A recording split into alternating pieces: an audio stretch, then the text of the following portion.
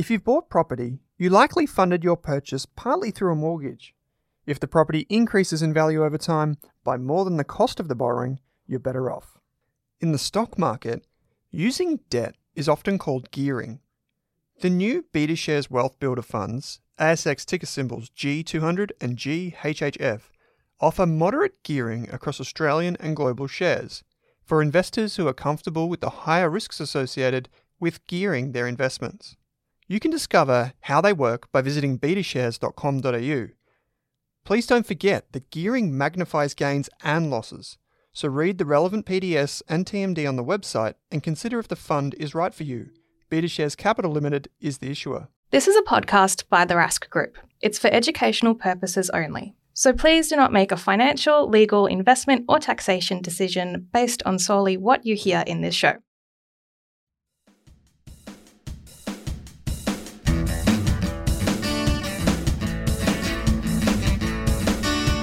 Welcome to the Australian Property Podcast. We're on a mission to be Australia's most trusted property podcast. I'm Owen Rask, founder of the Rask Group.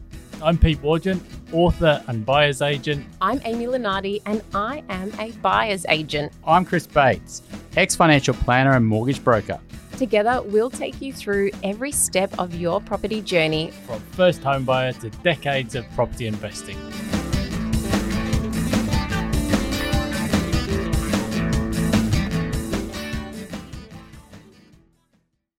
G'day, welcome to the Australian Property Podcast. This is our weekly 2 cents segment. We're on a mission to become Australia's most trusted property podcast. I'm joined by Chris Bates. Chris, how's it going?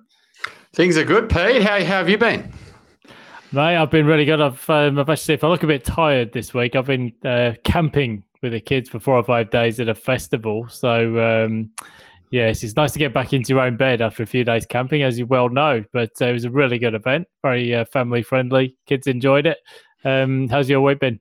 Yeah, I think that's something we'll probably do when the kids get a bit bigger as well, right? It's such a good environment for them to, make friends and experience life. We're actually up in the Gold Coast for 5 nights. We went to the Rask Roadshow on Wednesday night in Brisbane. So might have met a few people there that are listening today. And then we had a team event in the Gold Coast. We took jet skis out, which was pretty cool. We actually flipped one, which wasn't fun. I took the family to Dreamworld and then just hung out on the Gold Coast. It's such a great place for families, right? And it's just crazy the amount of building that's happening along the beachfront strip. I was blown away with that. We actually climbed the Sky Point Tower right up to the top in harnesses and things like that. So that was a good little trip and got some good weather. What's been happening with you, Pete? Yeah, I've been following some of that building up and down the coast, mainly Sunshine Coast, but also Gold Coast a bit as well. And it seems to me like some of those developments have been under construction forever. I think there's a lot of dwellings under construction, but they're just taking a long time to actually get finished. And there's been project delays, I guess, availability of materials and overruns. So there's still a lot of stock sort of in the pipeline, but it just seems to take so long to get it finished at the moment. So hopefully some of that stock will start to hit the market and ease some of those rental market pressures. There's been a very disrupted 2 or 3 years, I suppose, from that perspective. I think there were some stats out this week actually on housing construction. It's still ticking along, but it's just not really keeping pace. There's just so many people moving into the country at the moment. There's a bit to talk about this week. And yes, as Chris mentioned, we've still got a few parts of the Rask Roadshow still to go. So if you're in some of those places where we haven't been yet, Newcastle, Port Macquarie, and also the Sydney event, do try and grab a ticket and I'll be along to some of those events and see you there. Actually, while I'm on the subject, Chris, on 22nd of September, got a few spare tickets. We're doing a half-day property workshop in Sydney down near Circular Quay. So if you're interested, just shoot me an email. We might just stick a link in the show notes. So we've got a few spare tickets. So listeners to the podcast might want to come along. Just a nice little half-day workshop. Yeah, absolutely. I'm looking forward to that, Pete. I'm actually speaking at the Pippa conference in the morning. And then, we're doing some little masterclass in the afternoon. So that's going to be fun. It's funny you said that around the Gold Coast. When I was looking at all these developments, there was so many marketing, but there wasn't many in the build stage. And, the beautiful marketing, right, called Sunrise or Whole Floor, 3, 4-bedroom apartments, really targeting that sort of affluent downsizer, a lot of them. And they were basically buying up whole unit blocks too. So they were all boarded up, all ready to go, but they hadn't really commenced. So that sort of aligns, Pete, that they're trying to sell them all first, and maybe they're just delaying the project till the right time to build. So what 3 are we going to cover this week, Pete? Because there's always lots happening. Some good news with inflation this week that while it's only monthly inflation, it's a bit of forecast, isn't it? I believe, rather than the quarterly numbers. But that's all looking good as well. But what are we going to cover this week? Yeah, I think actually, you're right. I think on those apartments, I think on that story, I think actually at the premium end of the market, there's still some activity, but I think it's very difficult for developers to turn a profit now. And I think we're going to see new unit prices rising over the next few years because the cost of construction is up around 50% for medium density dwellings since 2019. And I just don't see there's going to be enough supply coming through for apartments anyway, unless it's at the premium end of the market where they can make it work. Anyway, the 3 stories we're going to cover this week. So firstly, CoreLogic did a little market update. Eliza Owen, regional markets coming under pressure. That's because of the increase in interest rates, of course. Secondly, the ABS put out a new experimental data series on the number of unused or unutilized dwellings around the country. That's pretty interesting and told a different story from what we normally see in the census. And then thirdly, well, there's a couple of big players in the property industry. They're starting to make noises about APRA's lending assessment buffers and saying they're too high. So ANZ's chief executive and also the CEO or chief executive at Stockland starting to make noises about this. So some of the non-bank lenders are making life a bit easier for borrowers, but not really possible for the deposit-taking institutions. So we'll just talk a little bit about what's going on there as well. So Chris, should we start with the regional market story? So interesting piece. So I guess the general thrust of it is that migration patterns are now normalizing. So we did see all this sort of movement outwards during the pandemic as people looked for, I suppose, more space, getting away from those apartment blocks and high-rise towers. But now things are kind of normalizing, getting back to normal. Borders are open again. I see in August, capital city prices re-accelerated up about 1%. So they're close to sort of previous highs in the capital cities, but some regional markets now coming under pressure. And CoreLogic did highlight there some of the markets like Ballarat and Geelong, Southern Highlands. These are all double-digit declines from the highs now. So I guess that speaks to I guess just a reversal, I think, to some level of the previous migration patterns that we did see during the COVID period, Chris. Yeah, I think there's a bit of both of decrease in the demand. I mean, it was off the scale in 2021 and 2022, even parts of 2020, late 2020, when people were allowed out of their homes again. We saw, a complete shift in buyers' preferences, really. They were very much wanting to stay close to the capital city and commutable to work because they had to get to the city 5 days too. And we always had conversations of why don't you consider looking to move to the north of Wollongong or, parts of the Central Coast or, Gold Coast, Sunshine Coast or Geelong, Mornington, etc. And a lot of people would talk about it, they'd consider it, but ultimately they'd go with the safe option, which is staying close to the city. It's just they couldn't justify that commute. Even if they had great flexibility with work, we found there was still a real hesitancy to make the move. That obviously changed in 21, 22. But we've seen a real, that kind of back to pre-COVID, a real desire to stay close to the city and a bit of a concern to make this big lifestyle shift, worried about future employment, worried about flexibility with work and what their options are at different employers. And if anything, they're going with the safer option is what's going to suit them now and their lifestyle today. And rather than making this big lifestyle shift, knowing that they're going to have guaranteed remote work. And it's so that lines up with that. But I also think it's a supply increase. I think, if you talk about somewhere like Ballarat, from what I've seen recently, I think listings have gone up dramatically. And so, people are like, well, actually, you know what? It's a great time to take advantage of, a sale price that's much higher than it was just a few years ago. Maybe we should still cash in. And so if you get an increase in supply, and I think that's a similar thing in the Byron region as well. And so, increase in supply and a drop in demand, you do see this pressure on prices, and there's no FOMO in the market in those markets. I'd say absolutely we're seeing after these 2 rate pauses, and to be honest, all the way through 2023, besides May and June, it's been a consistent flow of new buyers entering the market who are taking a long time to buy generally because they've been very patient waiting for something good. And there's just this sort of pent-up demand building. But yeah, that aligns with that. And I think the rental stress down there is not as big as well, Pete. I think, the rental price growth and that pressure to buy straight away isn't there. So if someone's making that lifestyle shift, maybe they're thinking, well, do we just rent up there for a year because we can to see if we really like it, rather than selling up in the city and making the move? Yes, I think the rental stress, it's going to be an ongoing issue, but I think some of that real jostling to find somewhere to rent is just people are starting to work their way into the new market conditions. There's a few more for lease signs around.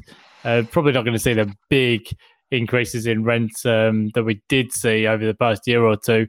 I think, certainly CoreLogic's analysis showed that interest rates have impacted regional Australia pretty hard. On the plus side, as you said, this week the monthly inflation figures came out. Market expectations were for a decline from 5.4 to 5.2%.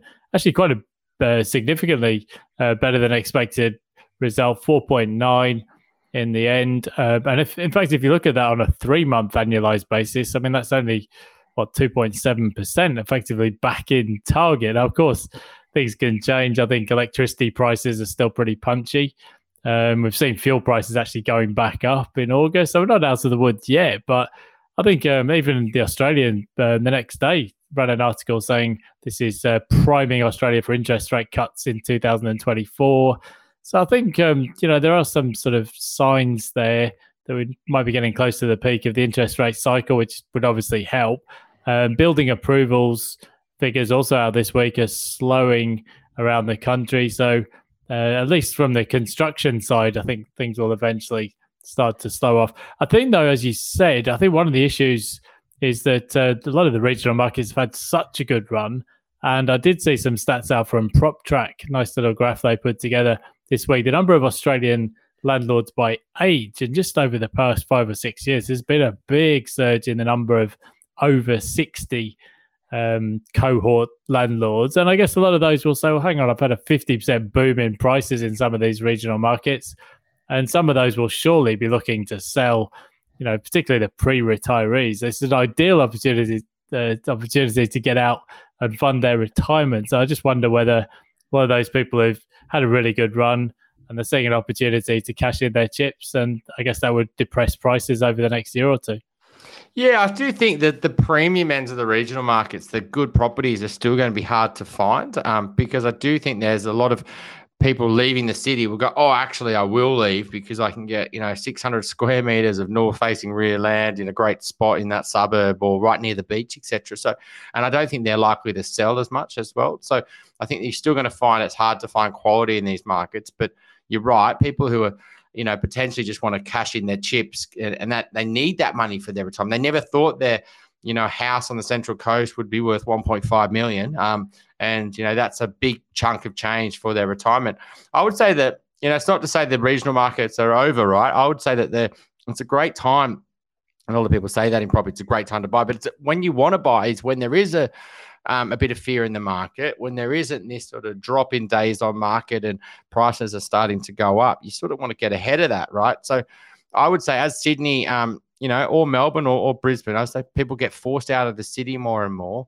They'll naturally go look at these sister cities. So that they will grow after they get pushed out of the city. So, we're seeing some price growth in Brisbane really strong, in Melbourne, in Sydney. As people get forced out of the markets they want to be in, they'll start looking at lifestyle alternatives again. And I think that'll line up with more remote work, flexible work locked in as that battle continues over the next few years. That'll get more and more. I would bet on hybrid work personally. I don't think you're going to bet on 5 days, but I don't think you'd bet on, 0 days in the office. And hybrid work still works in those tier 1, sister cities. And so if that gets locked into the way that we're working, and more companies just embrace that, and people are getting forced out of the cities, well, that's going to do really well for these regions again. So, if you are looking at those regions, this is actually better news for you rather than what we saw in 2020 and 2021 when there was complete FOMO in those markets. Frenzy. Yeah, there's definitely fewer buyers around. House sales over the past 12 months down, pretty much everywhere around regional Australia. The biggest drop in Southern Highlands and Shoalhaven, sales were down by a third. And the time to sell is about twice as long as it was a year ago. I think Eliza Owen here at CoreLogic, just to wrap up on this one, Chris, said the easiest way to characterize the markets most impacted is the price point. So some of the higher value properties in regional Australia have been impacted by the increase in interest rates. But she said the good news for sellers is that these markets do appear to have passed through the depths of the downswing. So that's interesting. Maybe some signs of things stabilizing a little bit. But yeah, definitely, I mean, this is not completely unexpected. We had such a big run up in prices in a lot of regional markets over a 2 or 3 year period that some correction, not at all unexpected. And we're certainly seeing that in parts of the Sunshine Coast, which I've seen firsthand. So we'll keep on watching that. So Chris, second story this week. So the ABS put out a sort of a new experimental data series where they were taking a look at, there's a range of factors right into dwellings, but they found that based on electricity use, only around 1.3% of dwellings appear to be unused of late, according to their best analysis of electricity usage. And I thought that was pretty interesting because that's a heck of a lot different from what we often hear about on census night when people say, well, there's nearly 10% of dwellings or 1 million empty dwellings. But I know from first-hand experience, because I've missed 2 of the past 3 censuses. One year, I think I was on a campsite. Another year, I was overseas. And that doesn't necessarily reflect the utilisation of the stock. Now, this figure, 1.3%, looks a lot more like what we're seeing in the rental markets. I do think, though, we still probably do have a lot more holiday homes and Airbnb properties than we did a decade ago. But it's clearly not the sort of 10% of empty dwellings that we often hear people talking about, especially after the census. Yeah, I mean, it's even 1.3%, still a lot of properties, but it's nowhere near the, if we say there's 11 million dwellings, I think there is now, right? So 1.3% on that, it's like 140,000 properties versus when we thought it was 10%, which would be over 1 million properties, which, defies belief really that high, right? You don't see that many properties that are, boarded up or, no one's living in them. But I do think if there's, even if they could decrease that underutilization, to, 0.5%, you've created 80,000 more rental properties, or you've created 80,000 more dwellings that people could move out of rental properties to move into. And so I think this is a really, and there could be some type of vacancy tax. So if you're only hitting 1% of landlords here, in this situation, it's not a big political thing. So if there is a cost, if you aren't using any electricity, if it's not used, and that encourages people to make use of that land, right? It makes people not just let it sit in a land bank and just know that Capital Growth is doing all the heavy lifting. They don't need to renovate it. They don't need to enter the rental market or build on it. They could just sit on the Capital Growth. So if there was an additional tax on those, I think that's something that may happen in the future, right? Because there's any solution to creating more dwellings immediately is a good move. I think one of the things that isn't maybe talked about enough, Chris, is the impact of Airbnb. So you might notice from the different backdrop this week, I'm actually in an Airbnb property this week, just traveling around a bit with the family. I think I recounted once before, I stayed in Sydney last year at a tower block down at McMahon's Point there, beautiful spot overlooking the Opera House and everything else. But I would say from what I discussed with some other people in the block, something like about, maybe 80 or 90% of the units in the block were on Airbnb. They weren't really in the best of nick, probably didn't work that well as long-term rentals, but on Airbnb, generating fantastic returns. I've been hearing from various people in the Northern Territory getting Airbnb yields of around 10%. Just on small properties up there. Cairns is another place, and there's actually plenty of regional markets where people are getting good Airbnb returns. I've actually spoken to some portfolio investors who had no intention of getting into Airbnb when they started out, but maybe with a few units in places like Queensland suddenly generating returns from short stay lets, and it's effectively funded their retirement. So there's definitely there's a lot of this going on, and it's obviously going to have an impact on rental markets, and it's probably sucked some of the supply out of the long-term rental market. So you got any thoughts on Airbnb, Chris? I guess there's always the risk of regulatory changes, but would you ever look at it as an investment? Absolutely. I think it's definitely something to consider. I guess you've got to be very careful where you do it. I mean, I can't be a hypocrite here, right? I use Airbnb all the time. I use it up in the Gold Coast. I've got 50 plus reviews on Airbnb, so it shows how much that we use it, right? And a lot of people don't even leave reviews for the guests. They want it as the person renting it out. But I think Airbnb is a great thing. I think it just gives people flexibility, ability, especially with families, to move around, great for tourism, etc. Obviously, there's a negative to all this, is that it takes housing or property supply out of the rental market. But it's hard to say that the landlord can't use their property to the best, option, right? You can't say to them, oh, you have to put it on the rental market. You can't consider Airbnb. I think that's pretty harsh. I do think there's certain micro markets where, the pressure, Airbnb is just taking too much of the rental supply. So it's pushing out key workers. It's creating, because it is a tourism hotspot. People, there's rental crisis. People are homeless and things like that. So, if you look at Noosa, I think there's some real restrictions on that.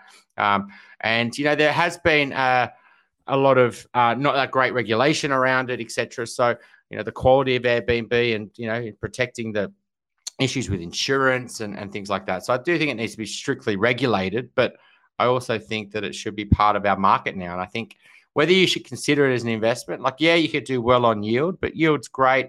Maybe when you're retired and you don't need capital growth and you just want income and you're on low tax rates because you're not working. So yeah, yield's great. But if you're looking to build wealth, it's very hard to make much money on yield because you pay 40-50% tax on that. And, and then you got to pay mortgages and maintenance and things like that. And yield sometimes misunderstood. I think that, especially with Airbnbs, it might look great. You're getting $100,000 a year of income, but once you take out all the expenses and paying Airbnb and cleaning and maintenance, which may be a bit higher, how much are you really making about over the long-term rental market?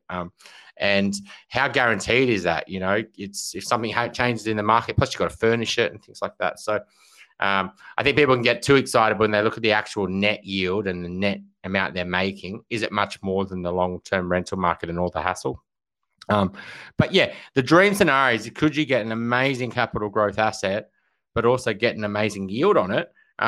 If that yield comes through Airbnb, why wouldn't you consider it? If you think about a house up in Byron, for example, or or a really bigger, older apartment that suits families, but you could also rent it on Airbnb, so it gets great capital growth, but it also great yield. So yeah, absolutely consider it, but you'd want it to stack up on its own 2 feet from a capital growth point of view and in the long-term rental market versus just Airbnb, because otherwise I don't think yield's good enough.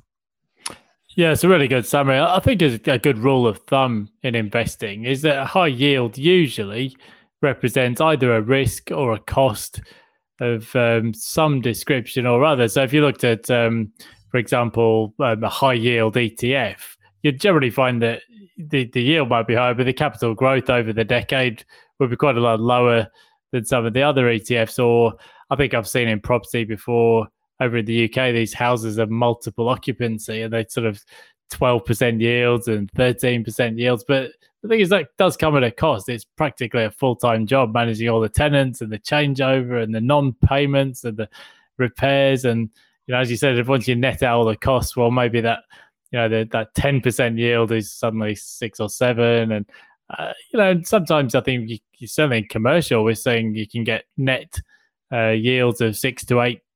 But sometimes that does come at a cost in terms of capital growth, especially if you're just buying an industrial shed that's miles out from anywhere.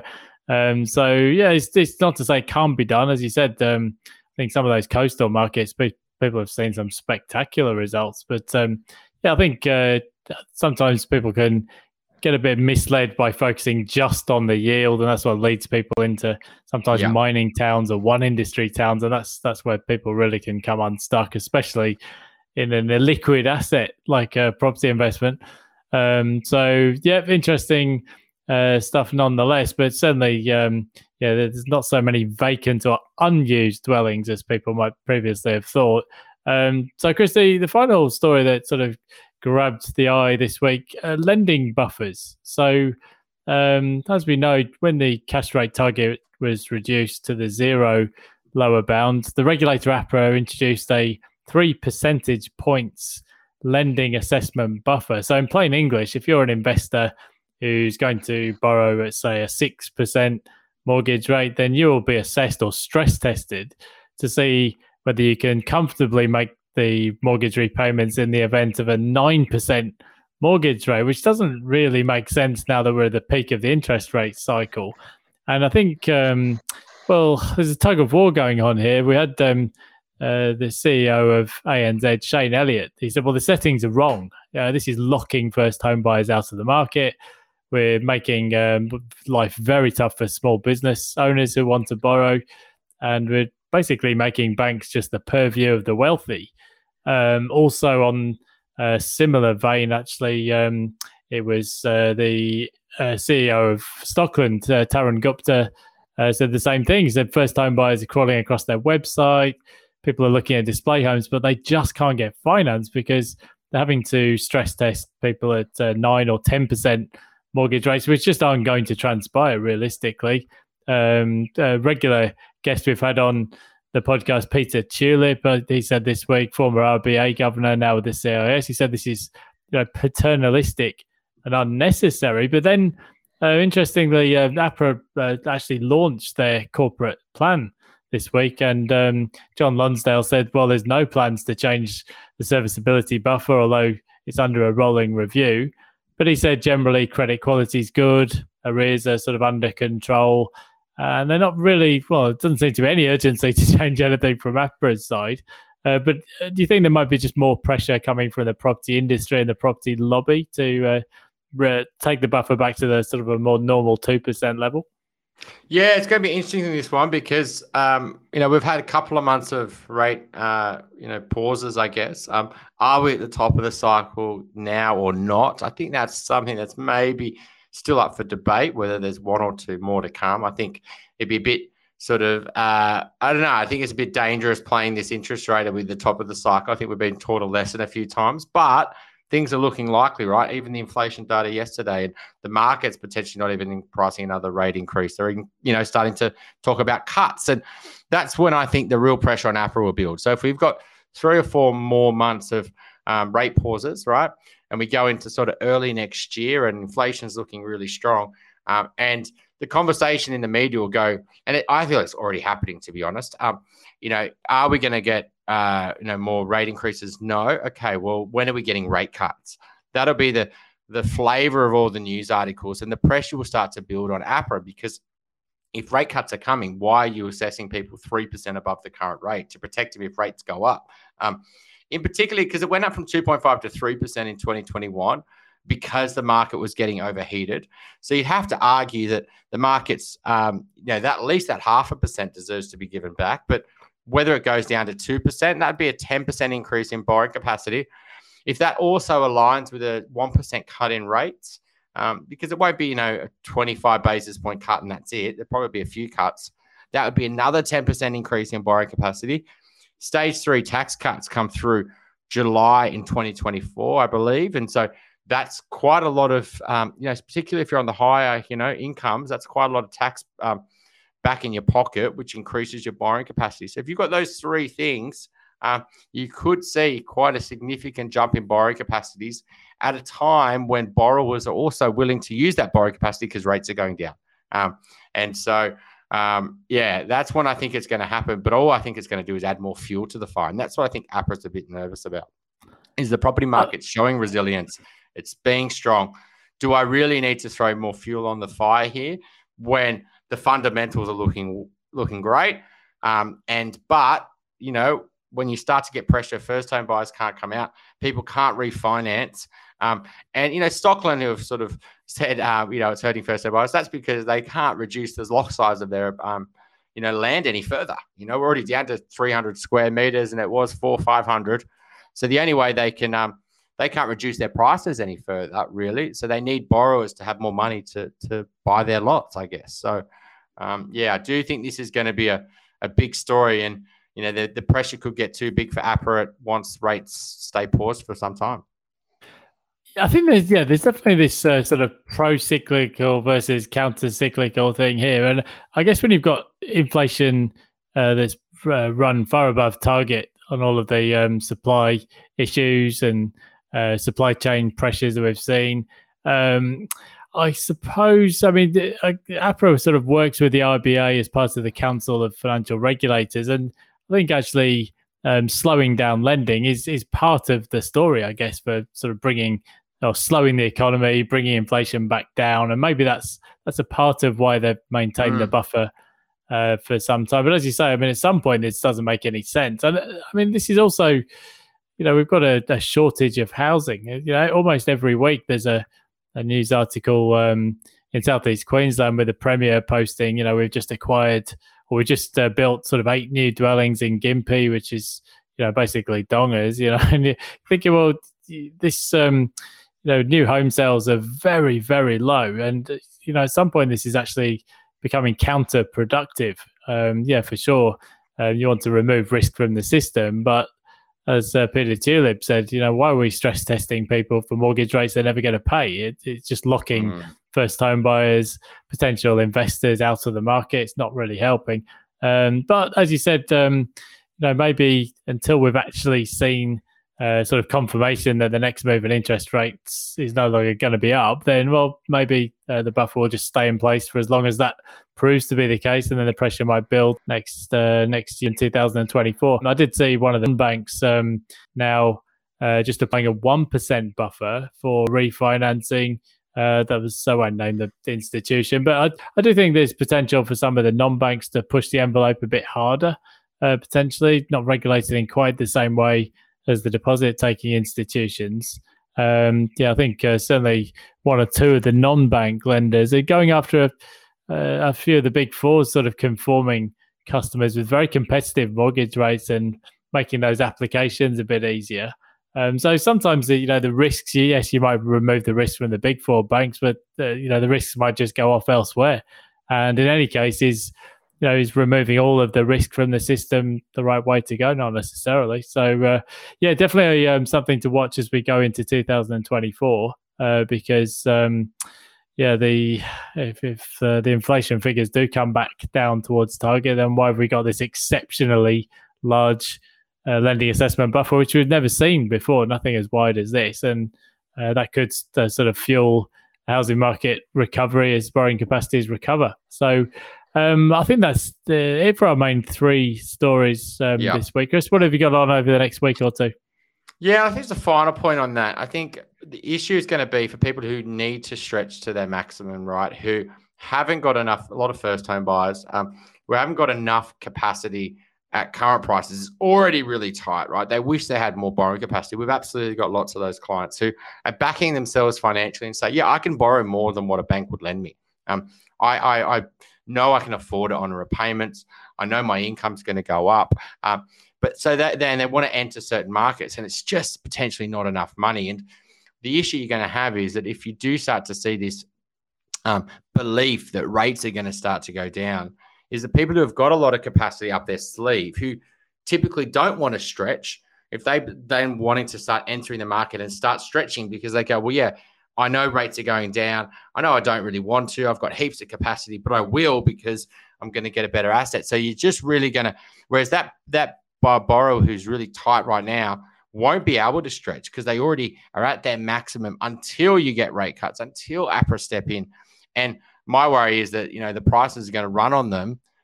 And then when they get that borrowing capacity, they're going to have to pay high prices anyway. And that's just going to be, late to the party almost. So I do think it's going to really hurt a lot of the first home buyers who, have got really tight capacities, want to enter the market, but just can't enter at the point they want because capacity is just so tight. So, not much happening here, Pete, in the next week or two. yeah, had a few holidays in August, and it's head down, bum up now for a good run.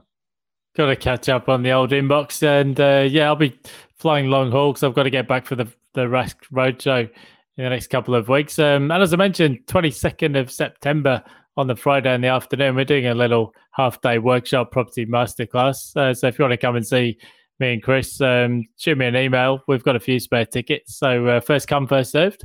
And looking forward to getting in front of a live audience again, Chris. It's been a little while, so it's usually good fun, and we get a lot done. An intensive half-day workshop, so look forward to seeing you there. Awesome.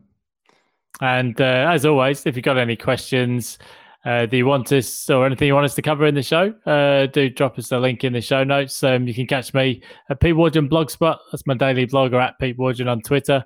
And Chris, if people want to get in contact with you over at Blusk, I guess where's the best place to go? There's a link in the notes, I think.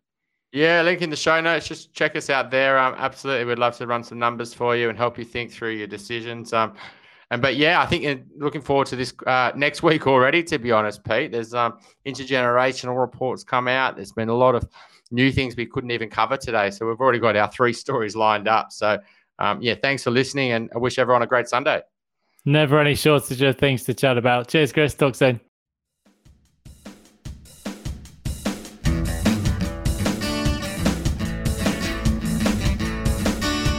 Thanks for tuning in to the Australian Property Podcast. If you love the show, why not subscribe or leave us a review on Apple or Spotify? And if you want to work with me, Amy, Pete, or Chris, you'll find links in your podcast player to get in contact with us.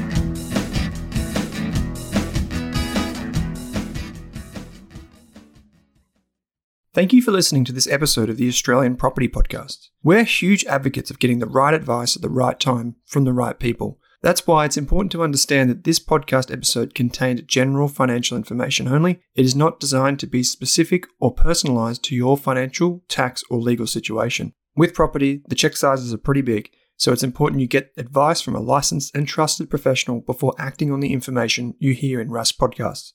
Thanks again for listening. For more than a decade, I've been hunting for the best investors and their methods, strategies, and tools for investing. After years in the industry, countless books, a few degrees, and 1,000 podcasts and live shows, I've rolled this accumulated knowledge into something called Rask Invest. If you've ever heard me talk about a core and a satellite, active and passive, true long-term compounding, or you simply want to know exactly how I would invest, now is your chance. Rask Invest is our new investment service, designed for all types of investors who want professional management of their core portfolio at a low cost from a team they trust. Rask Invest helps you automate your wealth creation and passive income. Simply click the link that says Invest with Owen in your podcast player to join one of our live platform walkthroughs or book a call with us. You can also view the Rask Invest PDS and TMD and get invested with me.